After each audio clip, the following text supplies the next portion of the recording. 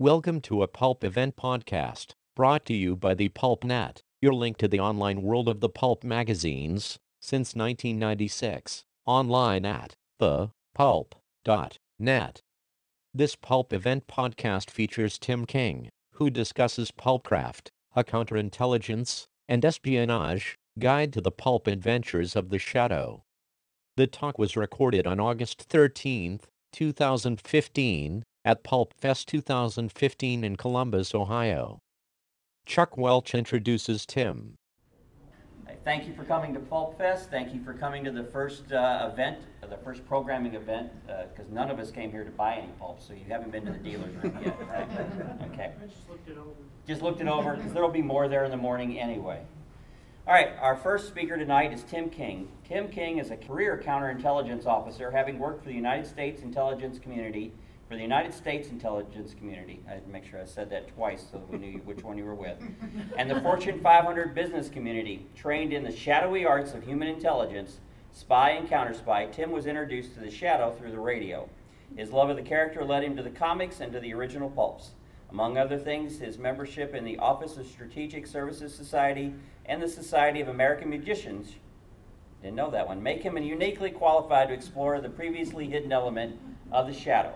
Ladies and gentlemen, Tim King. Good evening. I am Tim King, and I'd like to encourage all of you as I go along, if you have a question, please ask it. If you've got a smartphone or some kind of internet device and you want to follow along and race ahead and Google stuff, by all means, please do, because as I was mentioning earlier, I'm at Pulp Fest talking about the Shadow. It really doesn't get any better than this. I call this the Spy Guide to the Pulp Adventures of the Shadow. As Chuck mentioned, I am a career counterintelligence officer, and people ask me, what do you do? And I said, well, first of all, you need to know what counterintelligence is. Counterintelligence is the opposite of intelligent.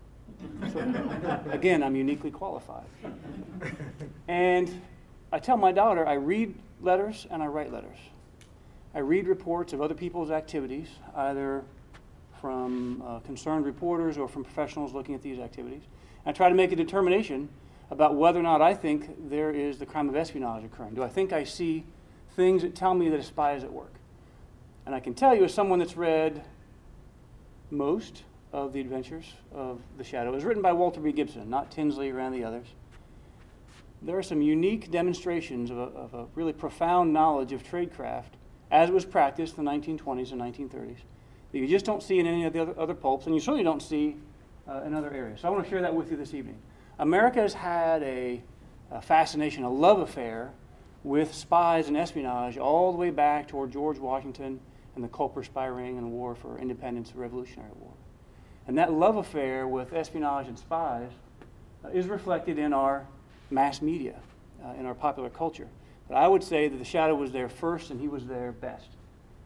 So the Shadow was the king of mass media. When popular culture and serialized fiction before Netflix existed, right?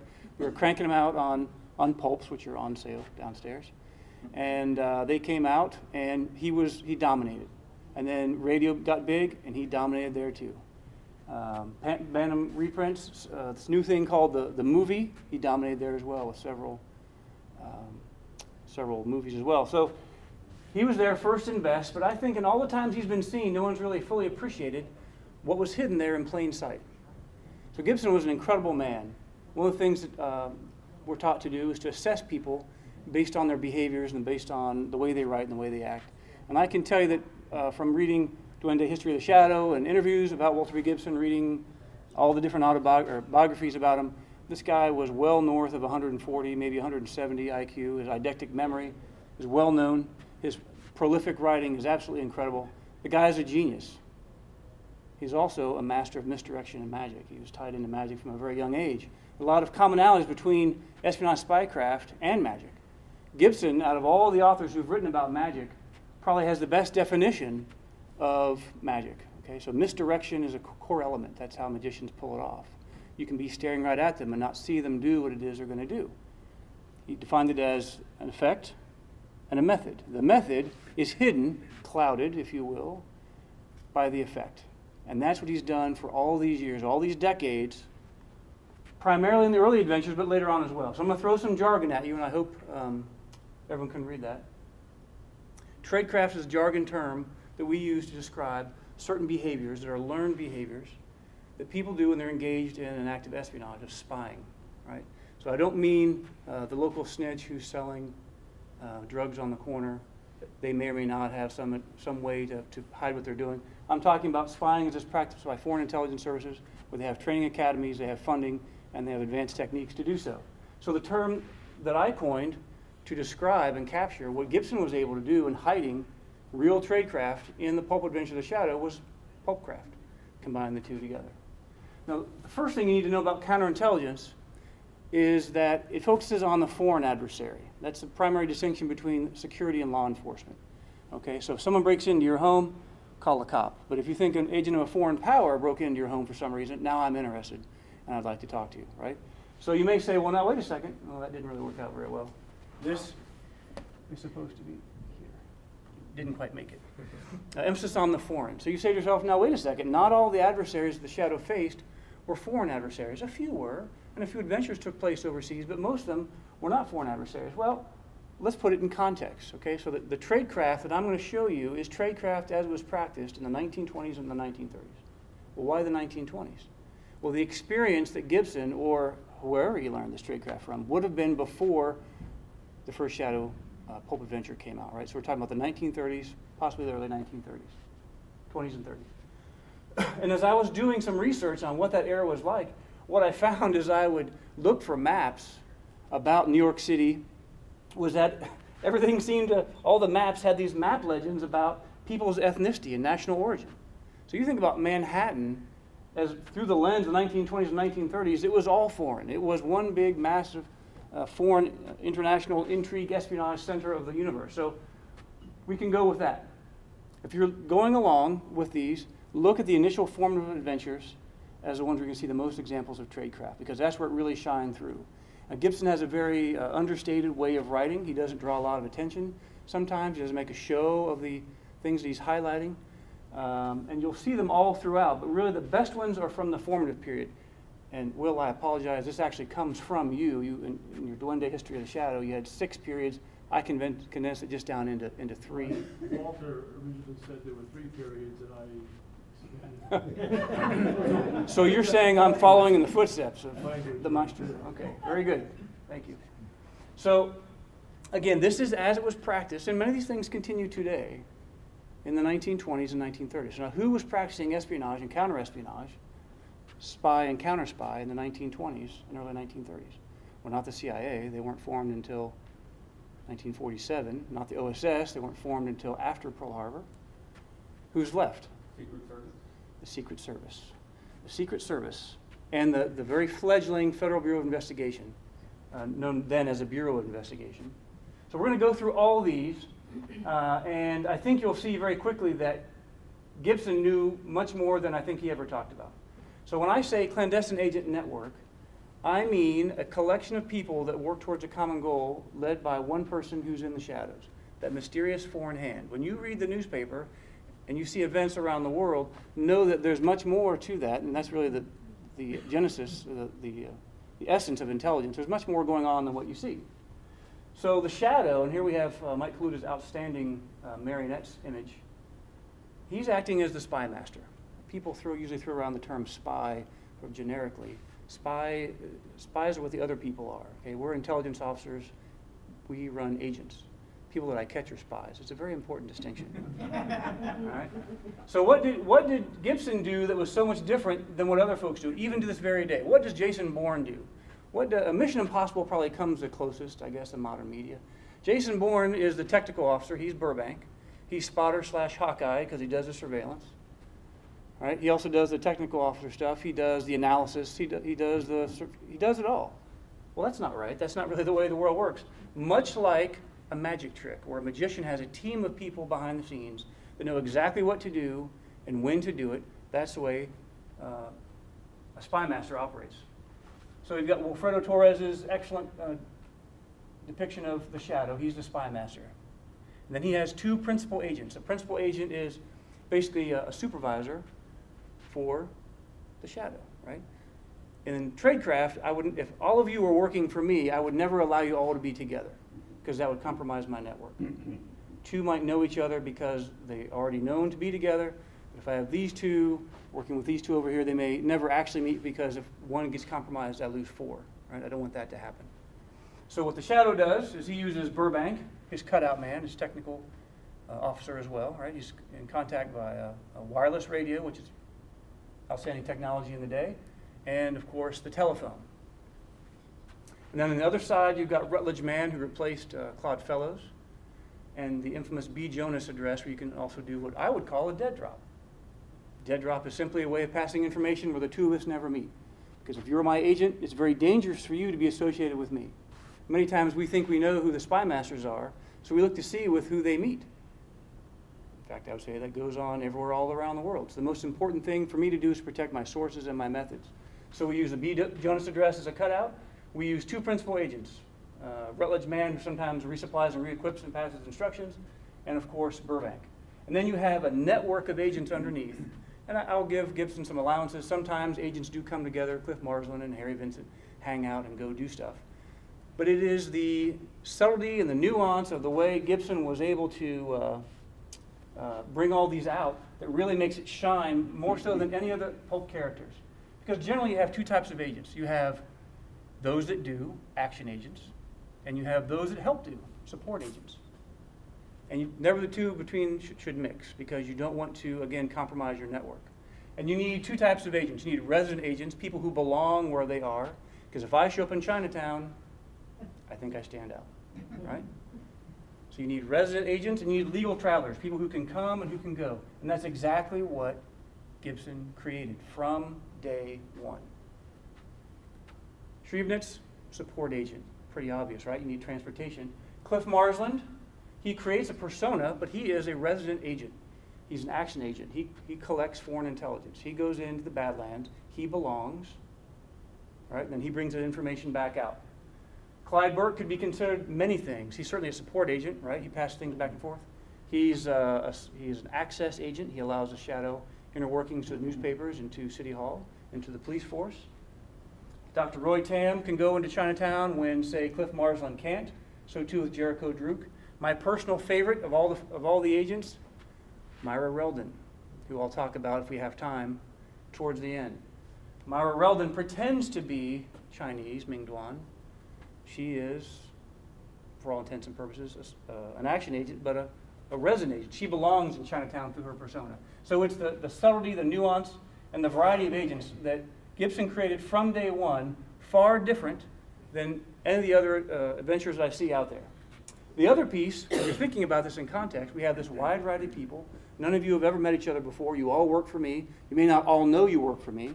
You may think that I'm a Russian. You may think that I'm a German. There may be some other false flag pretense that I'm using for you to work for me. You may think that I'm a Roman Catholic priest and you're doing the right thing. All I care about is you do for me what I want you to do. So how do I make sure that each of you can interact with me and receive my instructions and know and ensure your safety and security?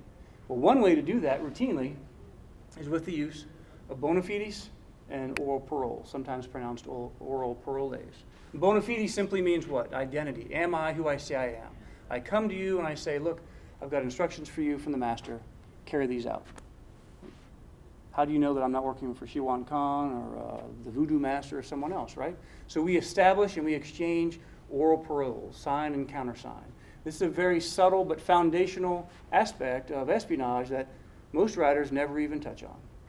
And there it is in the fourth adventure of the Shadow, almost as a throwaway scene. The stars are bright tonight, the countersign, brightest stars of the planets. And then a second layer, just to ensure authentication, right? They are seven, the seven who shall rule. And then he goes on, and other adventures talk about the seventh star, which is a Russian czarist event. He obviously had knowledge of those. Gibson had knowledge of those. And Chinese secret societies. Also, from the very beginning, the Shadow talks, from the very first living Shadow all the way through, he mentions how in written instructions, there's both an authenticator, meaning a written parole, so that you'll know it's actually coming from the Shadow, and it's serialized. So if I send you message 17 and you authenticate it, and then you receive message 19, and you go, wait a second, what happened to 18? You'll know something's wrong. That is a very subtle knowledge of real tradecraft available in the pulps that I just don't think Gibson could have accidentally stumbled across. Many of the adventures, you'll see the shadow in his darkened sanctum. The room is all black, illuminated only by a bluish light, which we'll get to here in a minute. And he's taking the reports of Rutledge Mann, he's taking the reports of his agents, he's taking the transcripts of the reports from Burbank's technical collection, all sources of intelligence, technical, human, and he's rearranging them, he's putting them on the page, he's putting in parts that are missing. I'd like to tell you that we do it a lot more high-tech now, but we do it a lot like that today. And here it is. And by the way, that's still the way they did it back in the 20s. In the 30s. You have to bring them all together. You have to make them sense, right? It's like the elephant, all described by 3 different people. They're all accurate, but unless you put them all together, you're not going to have the right picture. Well, Gibson has this from the very beginning. How did he have this knowledge? And then you get on to the really good stuff, the sexy stuff that everyone thinks of when they think of espionage, right? Surveillance, surveillance detection, and counter-surveillance. Surveillance really is just a fancy French word for watching. And of course, in the shadow, it's there from the very beginning. Sometimes the shadow does it. Sometimes the crooks do it. Sometimes they call it watching. Sometimes it's Spotter, who then may or may not become Hawkeye. But it's there from the beginning. That in and of itself, probably more common knowledge. Certainly Arthur Conan Doyle's adventures made use of the term watcher and evidence this. So maybe not as hidden from public view as some of these others. But I will tell you, I have not read all 282 of Gibson's shadow novels. I've only read the ones that Mr. Tolan has reprinted so far. That's 201 of them as of this month. Boom! Available downstairs. And of course, they're awesome, right? So I'm reading them along. I'm not reading them in order. So you have to understand my knowledge of this as I'm going along reading these, treating these like a counterintelligence officer, and I'm scratching my head saying, wait a second. Gibson has to know. He has to know espionage method. There's no way. But I'm jumping through all the different periods, and I get to the getaway ring. I forget which reprint number that was. Someone can probably look that up real quick. But I read that, and from the very beginning, I recognize exactly what Gibson is doing. It's a surveillance detection route. It's a pre-planned route for the purpose of knowing, hey, am I being followed or am I not being followed? And then you can make a decision point and say, well, then I'm just going to go to the movies tonight, or no, I'm going to go ahead and continue on with my espionage activity or criminal activity, or I'm going to try to elude my followers, which is what happens here. Because I'm reading this, the whole novel screams surveillance detection route, and spoiler alert, it's a central part of the theme of The Getaway Ring. I was dumbfounded. If you go back to the 4th adventure of the Red Menace, Gibson, in his typical understated manner, does not make a big deal about the fact that he's got the shadow, Kent Allard, not Lamont Cranston. He's really Kent Allard. Doing things that are counter-surveillance activity. Like, he walks out, he doesn't take the first cab, he doesn't take the second cab, he takes the third cab.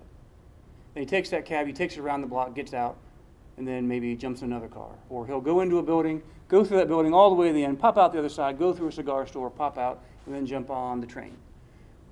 In the Bourne movies, of course, Matt Damon looks fantastic doing it, and I would love one day to see someone do that as a shadow. That is counter-surveillance activity. It's right there from the very beginning. That is not common knowledge to the general public, certainly not in the 20s. So again, I asked myself, how did he know this? So then we get to the really good stuff.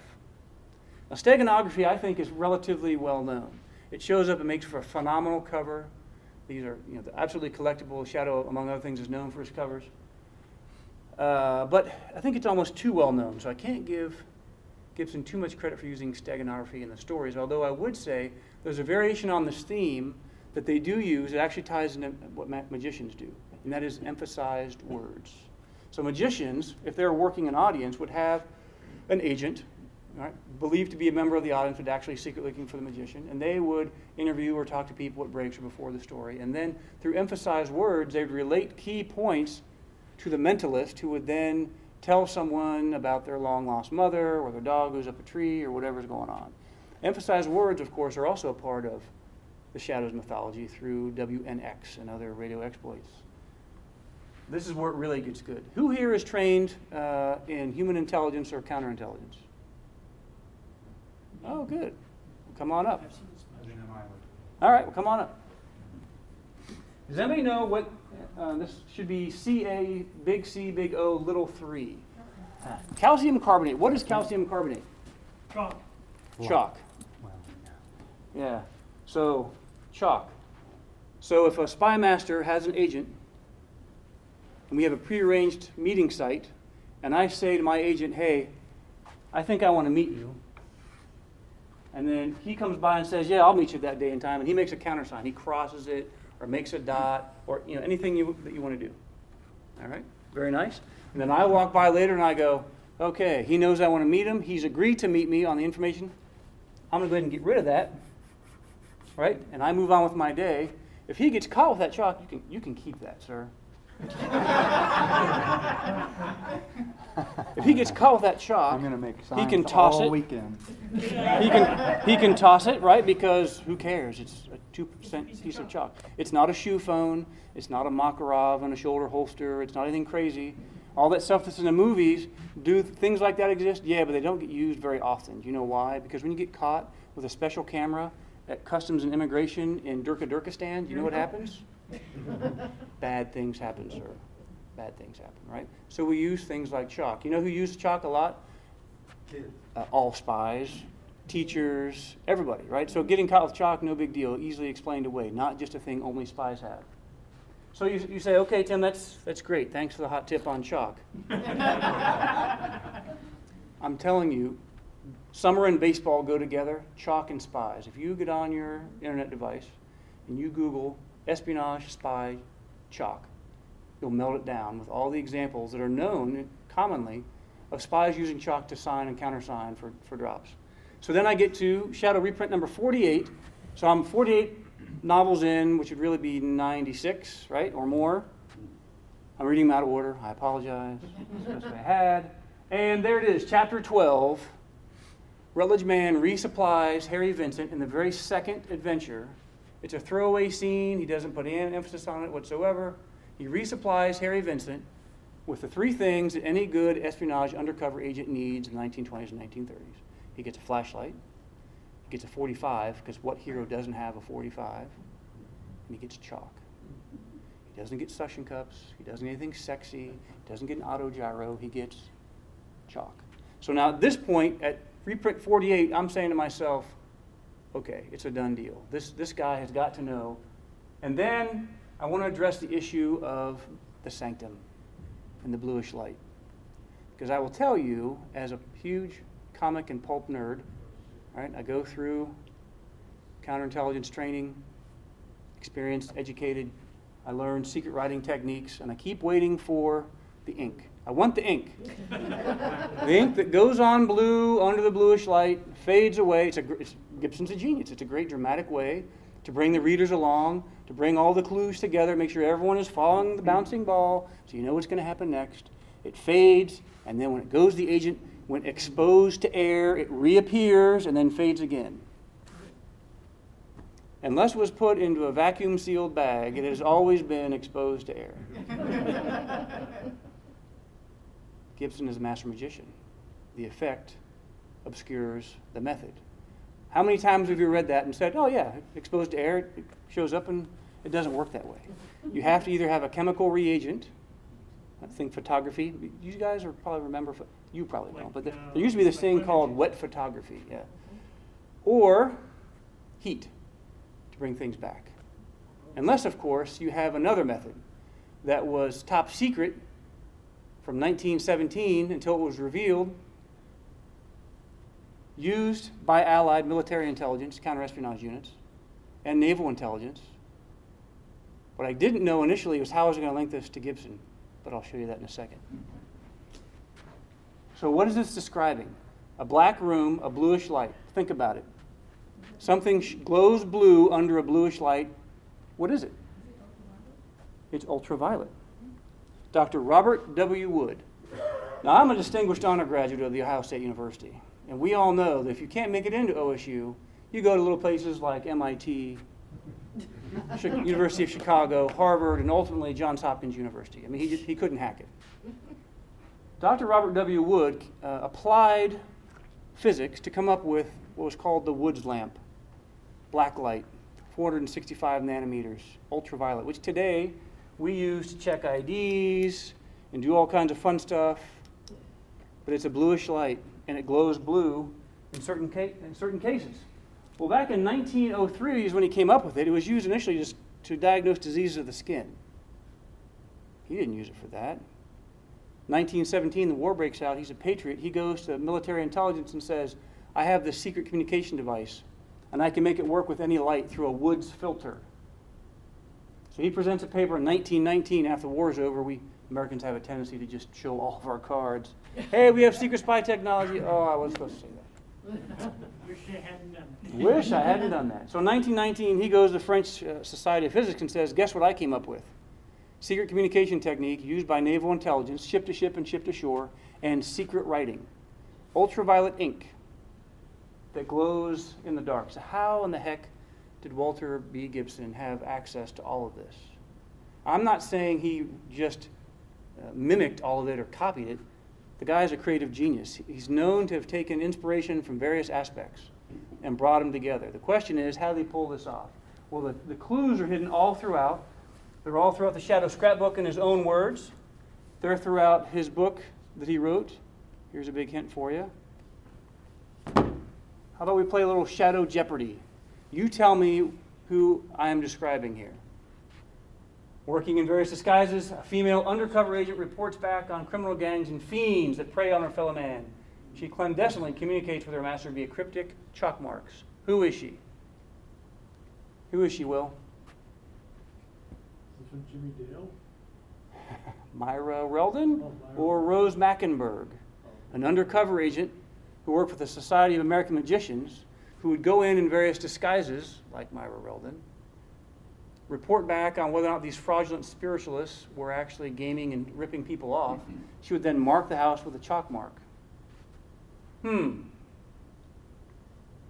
Energetic young newspaper reporter, recruited to serve a shadowy master, battling villainous scourge, plaguing America. Who is this? Is it Cliff Marsland? Or is it Walter B. Gibson? Walter B. Gibson was a newspaper reporter in Philadelphia who was recruited, as you will see, spotted, assessed, developed, and recruited. He joined January 20th, 1919. Do you know why January 20th is important? That's my birthday. January 20th, 1919, he meets someone in July of 1920, and his life has changed forever. Does anyone notice anything?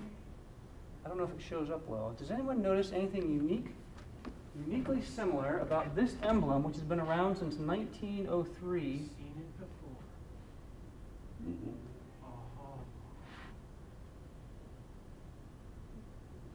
Now, why is that? The public knows him as a famous and wealthy globe-trotting adventurer.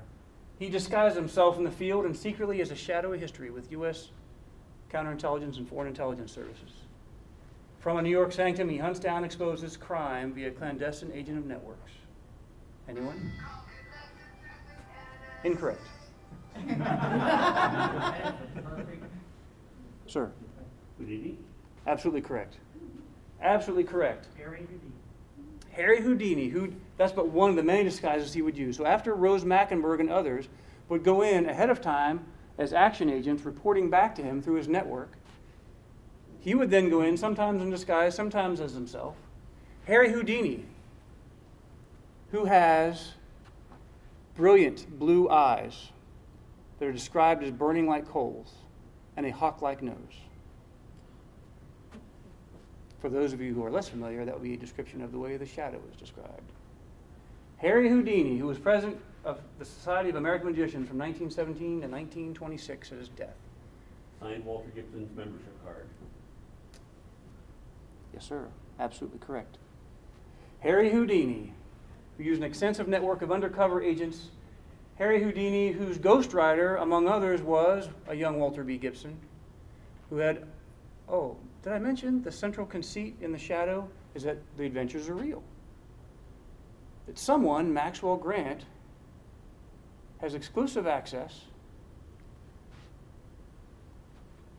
to the annals, and that Maxwell Grant is simply reporting what actually happened with The Shadow. Maxwell Grant, two magicians. Guess who else had unrestricted, extensive access to the master's annals, his private library, and all of his notes. I know because the people at the National Archives in Washington, D.C., they're kind of getting tired of seeing me. They know exactly where I'm going to go. Can I see the... Yeah, it's right this way. Now, how do I connect it? Dr. Robert W. Wood worked for Harry Houdini, exposing fraudulent spiritualists. They socialized. He was part of a team from the Scientific American that hunted down and exposed fraudulent spiritualists. And I'm going to offend someone sooner or later, so I might as well just go ahead and cut to the chase. Fraudulent spiritualism, I would say, is somewhat akin to somewhere between the use of drugs in sports that Congress investigates and Scientology, right? So you've got a victimless crime. Someone chooses to believe in Scientology from L. Ron Hubbard, that's up to you. But when they steal money from people callously, that's when it becomes a problem. That's what Houdini could not put up with. And that's when he used the Society of American Magicians to spot, assess, and develop agents for his network to hunt down and root out fraudulent spiritualists. Not people who actually believe, but people who rip others off. Dr. Robert W. Wood, who created ultraviolet secret writing, connected to Harry Houdini, connected to Walter B. Gibson.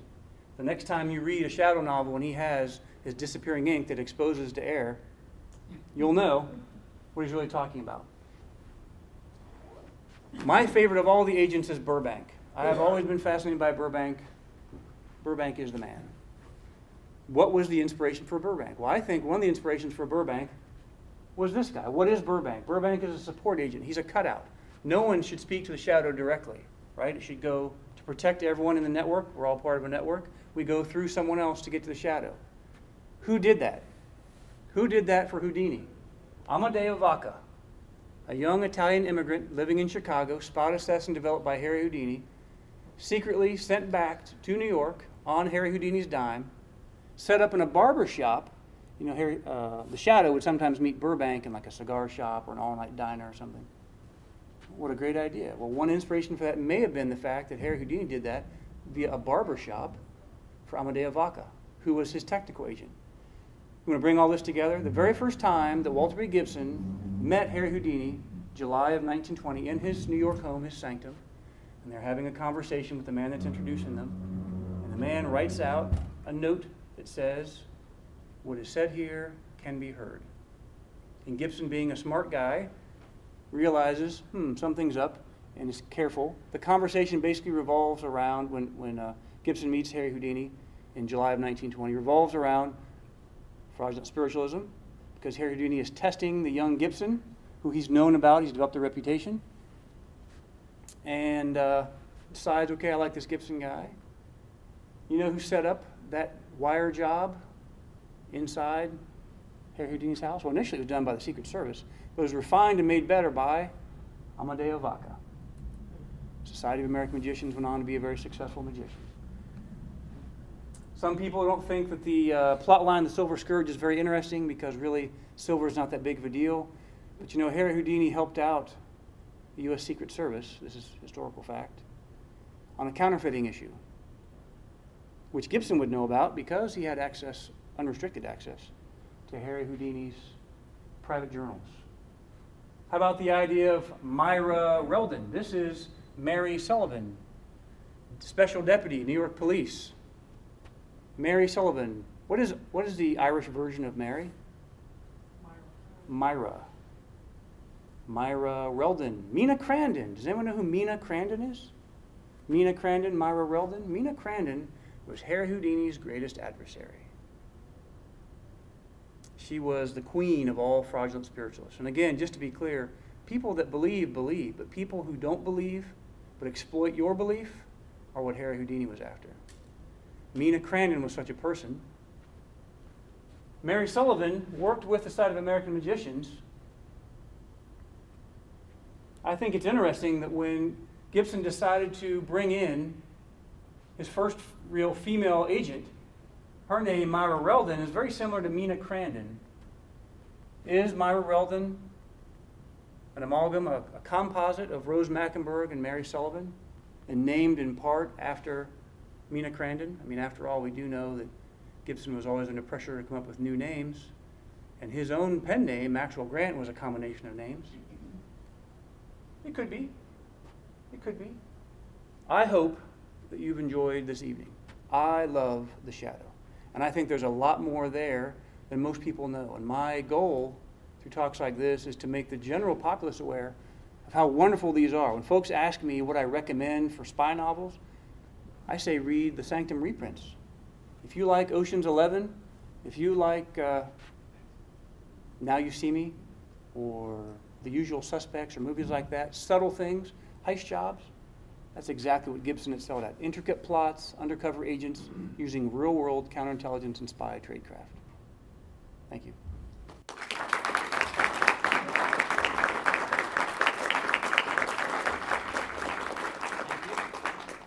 Anybody have any questions for Tim? Sir. I have a question. I think that's one of the best presentations on the pulps I've ever seen. Thank you. I learned a lot, put it together very well.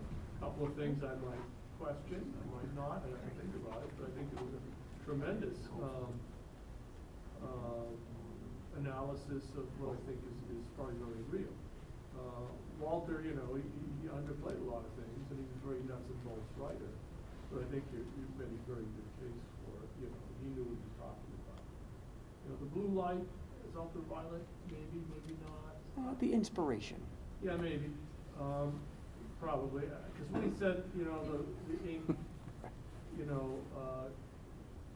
disappears and exposes the air, he may have literally meant that because in pulps you could get away with stuff. Right. I remember. Right. He had a story where the shadow was just a black light, it was really literally a black ray. Yeah, the black hush. Yeah, no. A different story where Oh. someone was using an ultralight light bulb, but Gibson had described as releasing black light, literally. So he didn't know Right. everything he should have known. So Yeah, in it's the some pulse. cases, we might say you got lucky putting some pieces together. But I think that was a very good analysis. Brilliant and creative man. Absolutely. I also agree that it's one of the best presentations I've ever seen in Pulp Dimension. Thank you, sir. I have an article in works from one of the future volumes, which I've had for some time, called The Shadow's Mission, The Shadow's Impossible Missions, with the premise being just how much the formula of a Shadow novel was that of the 1960s Mission Impossible TV show. Various agents sent to infiltrate. If you need to infiltrate the underworld, Marsland and Hawkeye. Polite Society, Margot and Harry. Right. If you need muscle like Peter Lucas, Jericho Group. If you need technical things like Barney, Burbank sets it up. Right. And then of course you have in the character of Roland Hand, the master of disguise, who dons various identities. And it all culminates going in a direction where you're not sure where it's going, where all these different pieces suddenly come together at the end, which is very much what happened in Mission Impossible, and was very much the formula of the Shadow novel. And the structure, I think, the 1960s Mission Impossible is the closest we've come, on TV at least, to the Shadow novel. Well, I think that's brilliant. I agree with you.